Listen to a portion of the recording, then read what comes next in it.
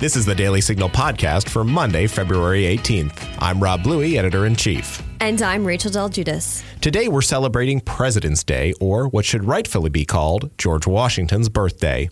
We'll explain why and play a timeless speech from President Ronald Reagan. But first, we have an exclusive interview with Mark Morgan. He served as Chief of U.S. Border Patrol under President Obama. Now he's speaking out in favor of President Trump's border wall. Find out why next.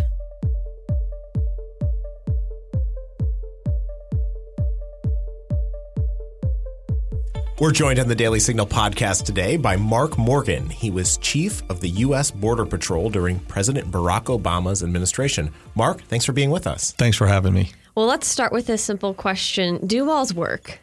Yes, walls absolutely work. But I think it's important when that question is asked, the response to that is walls work not by themselves, right? They work as part of a multi-layer strategy of infrastructure, technology, and personnel. And when you have those three elements of that strategy in the right location, it absolutely works. Well, thank you for explaining that and putting it in context. I mean, we've heard all sorts of arguments recently against a border wall or any kind of physical barrier, frankly. And you're certainly in a position to know, given your past position, why they're effective. Why do you think, then, the country is so divided on this issue? Well, I think what I saw, the same reason why I finally decided to break my silence, I saw that there are people out there that are misinformed, kind of talking heads and pundits, and they're giving false information out there and misinforming the American people. And unfortunately, I've come to the conclusion, I also believe that there's some folks out there that are intentionally not telling the truth, really to serve a certain political ideology. And so I had to break my silence and try to get out there a political side based on experience and truth to say, yeah, walls work as part of that strategy. You've testified in Congress before. What was your message to them?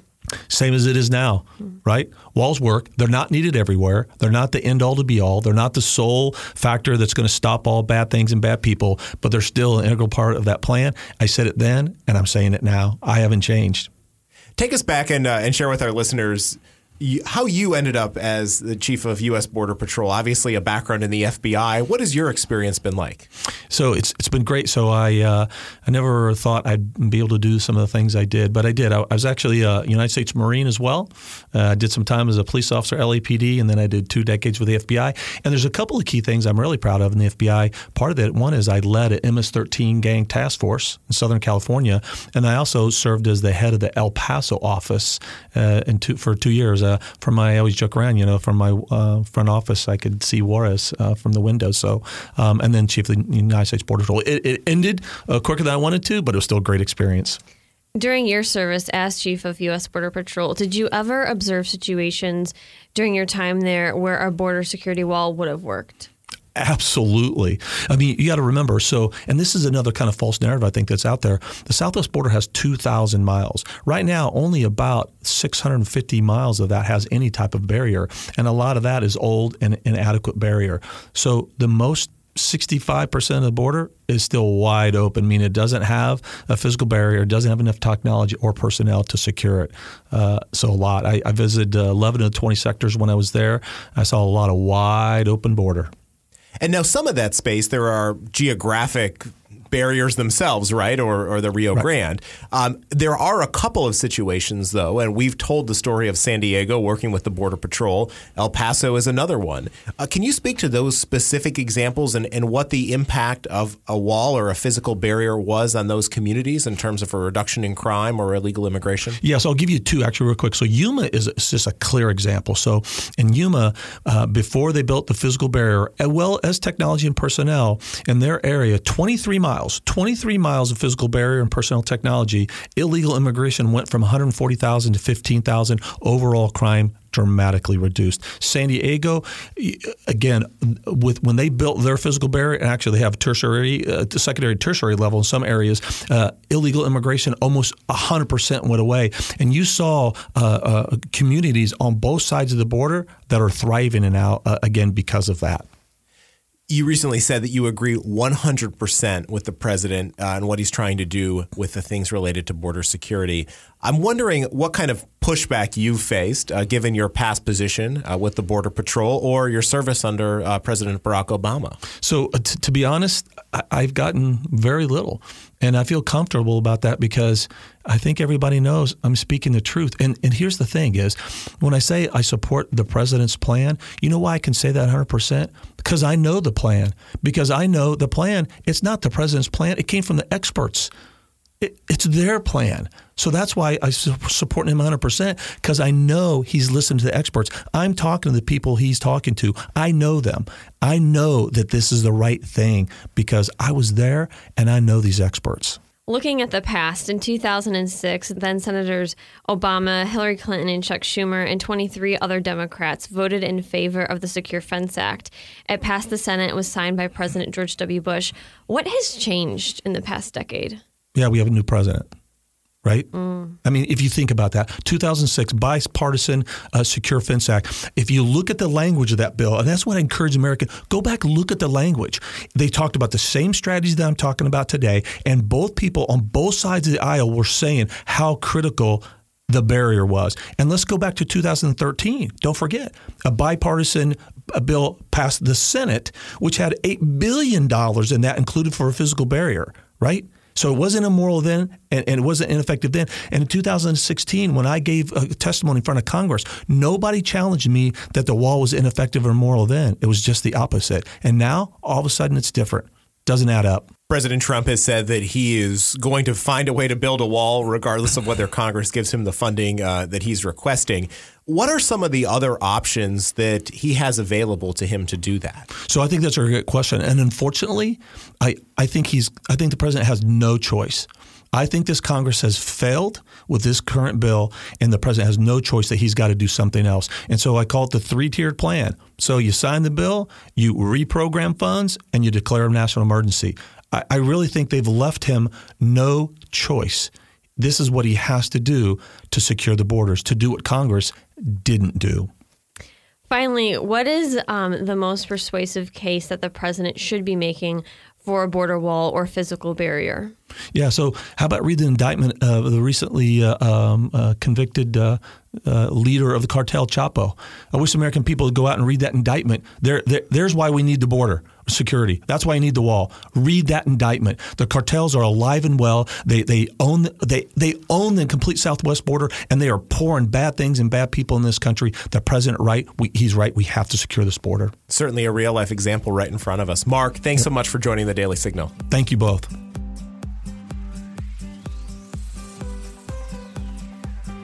Do you have an opinion that you'd like to share? I'm Rob Bluey, Editor-in-Chief of the Daily Signal, and I'm inviting you to share your thoughts with us.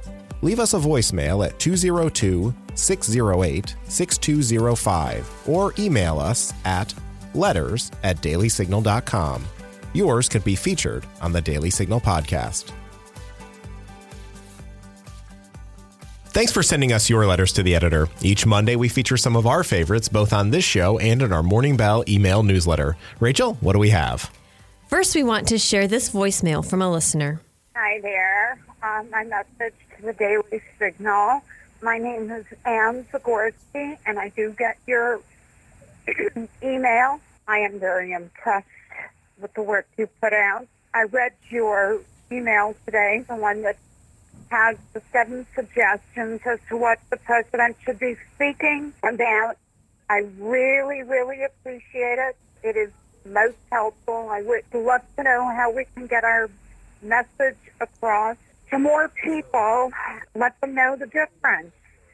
Thank you. Thank you. We need what you do very, very badly, like the air we breathe. Thanks for leaving us that message, Ann. Up next, we have this note from Peter Raymond. He says, I long for the days when the news was on 2 times a day for a half an hour. Reporters reported the news. You never knew their opinion or political party.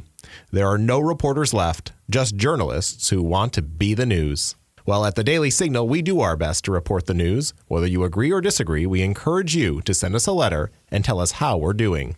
We do enjoy hearing from you. Your letter could be featured on next week's show. Send an email to letters@dailysignal.com or leave a voicemail message at 202-608-6205. 6205.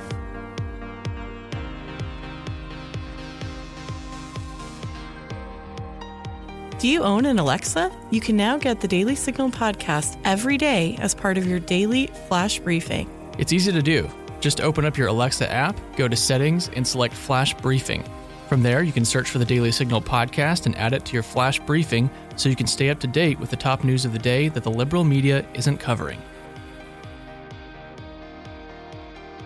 Chances are that your desk calendar or newspaper ad refers to today as President's Day. And although that's become a popular name for the federal holiday, it's not exactly accurate. That's right, Rob. Today should rightfully be called Washington's birthday or George Washington Day. Here's a short explanation from Mount Vernon.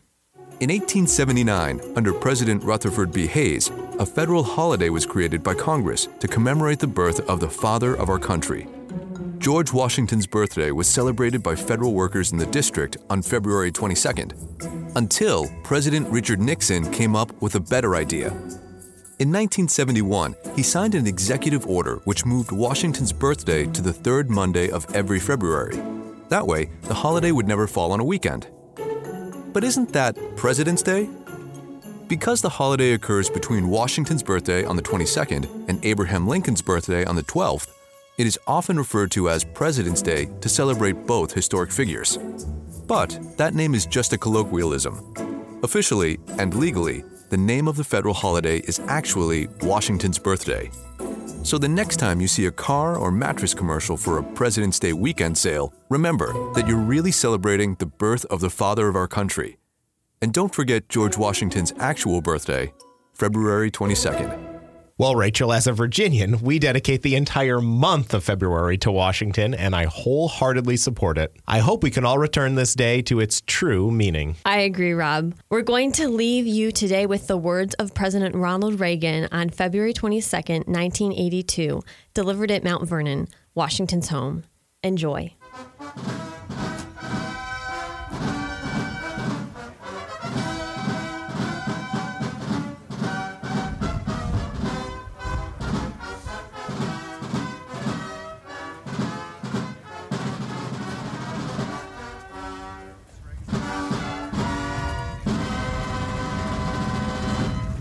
We're gathered on hallowed grounds to share a special moment in our history.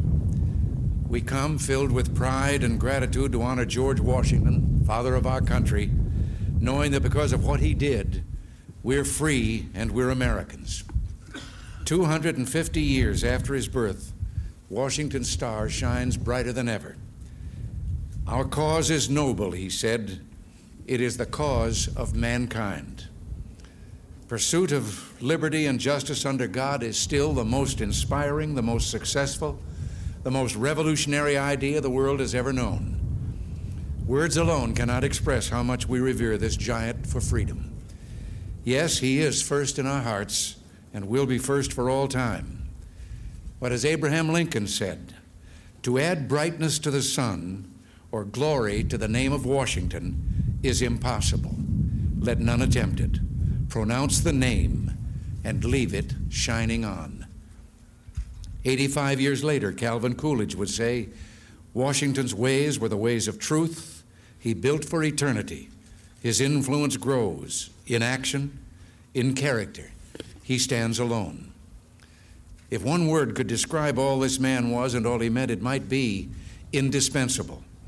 Had he not lived, perhaps some other great leader would have appeared to liberate the colonies and establish our republic. We'll never know. We know only that Washington was there, that he did fulfill this destiny, and that he did it with such skill and perfection, he seemed to be carrying out a divine plan for America. Never a passive leader, never an armchair general, he was always in front of his troops and his nation. He did more than live up to the standards of the time. He set them. Washington was gifted with the vision of the future. He dreamed America could be a great, prosperous, and peaceful nation stretching from ocean to ocean. He hoped the deliberations at Philadelphia would end with a declaration of our independence. He even designed and presented a drawing of the new American flag to Betsy Ross, 13 stripes, and a circle of white stars on a field of blue. When the war was going badly, his courage and leadership turned the tide of history our way. On our first Christmas as a nation, in 1776, he led his band of ragged citizen soldiers across the Delaware River through driving snow to a victory that saved the cause of American independence. Their route of march, it is said, was stained by bloody footprints, but their spirit did not fail. Their will could not be crushed. Washington kept them going, and with the help of France, they finally battled their way to Yorktown in the decisive victory that ended the war. After the Revolution, he wanted to return here to Mount Vernon, to be with his family, to farm, to hunt, to engage in commerce. But he loved his country, and his country needed him. The 13 former colonies were impoverished. They were bickering. They needed a constitution so that they could become a union of sovereign states joined to a central government. The American political experiment was new to all human experience, and the world expected us to fail. If Washington had not stepped forward again, first at the Constitutional Convention, then as our first elected president, we might well have failed. His feats were harvested from the seeds of exceptional character. He lacked higher education, but he pulled himself up with years of training and hard work. He was a man of deep faith who believed the pillars of society were religion, morality, and bonds of brotherhood between all citizens. It has been written that the most sublime figure in American history was George Washington on his knees in the snow at Valley Forge. He personified a people who knew it was not enough to depend on their own courage and goodness. They must also seek help from God, their Father and Preserver. Washington was so popular, he could have been king had he wanted that, but he had no hunger for personal power. His love was liberty, and his trust was in the people. He believed they're dependable and right-minded, and he believed that a leader's responsibility is to bring out their best qualities. Let us ask ourselves, are we keeping faith with his trust in us? The problems we face today don't require the kind of sacrifices Washington and his men made that Christmas night in the Delaware, but they do require us to give and sustain our best efforts, to believe in each other, to believe in the God who has blessed us and will help us to rebuild our country. George Washington and his generation of Americans met their challenge. We can, we must, and we will meet ours. To the students across America who are listening in today, if Washington seems much larger than life and makes you feel a little smaller, I'll let you in on a secret. He makes us all feel that way. But you do matter a lot. I'm sure he would tell you the important thing is to find your goal and go for it.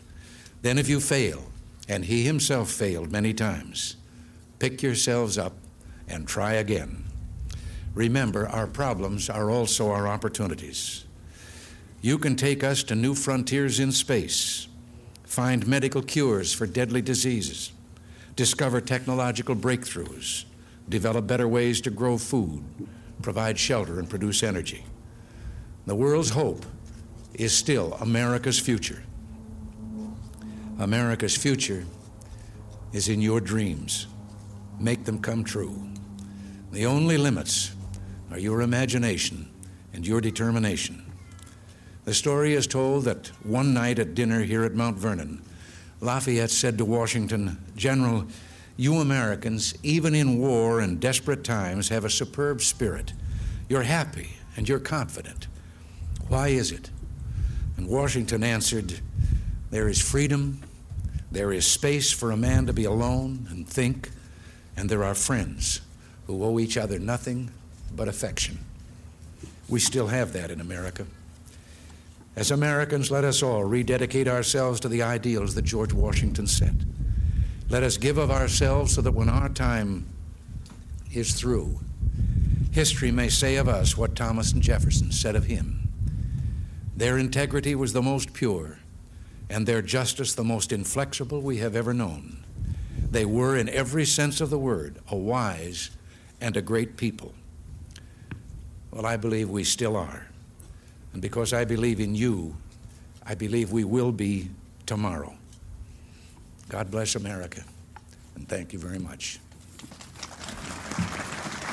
That will do it for today. The Daily Signal podcast is broadcast from the Robert H. Bruce Radio Studio at the Heritage Foundation. You can find it on the Ricochet Audio Network along with our other podcasts. All of our shows can be found at dailysignal.com/podcasts. You can also subscribe on iTunes, Google Play, or your favorite podcast app. And be sure to listen every weekday by adding the Daily Signal podcast as part of your Alexa Flash Briefing. If you like what you hear, please leave us a review or give us feedback. It means a lot to us and helps us spread the word to others. Be sure to follow us on Twitter at Daily Signal and Facebook.com/The Daily Signal News. Rachel and I will be back tomorrow for another episode of the Daily Signal podcast.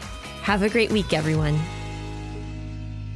You've been listening to the Daily Signal podcast, executive produced by Kate Trinko and Daniel Davis. Sound design by Michael Gooden, Lauren Evans, and Thalia Rampersad. For more information, visit dailysignal.com.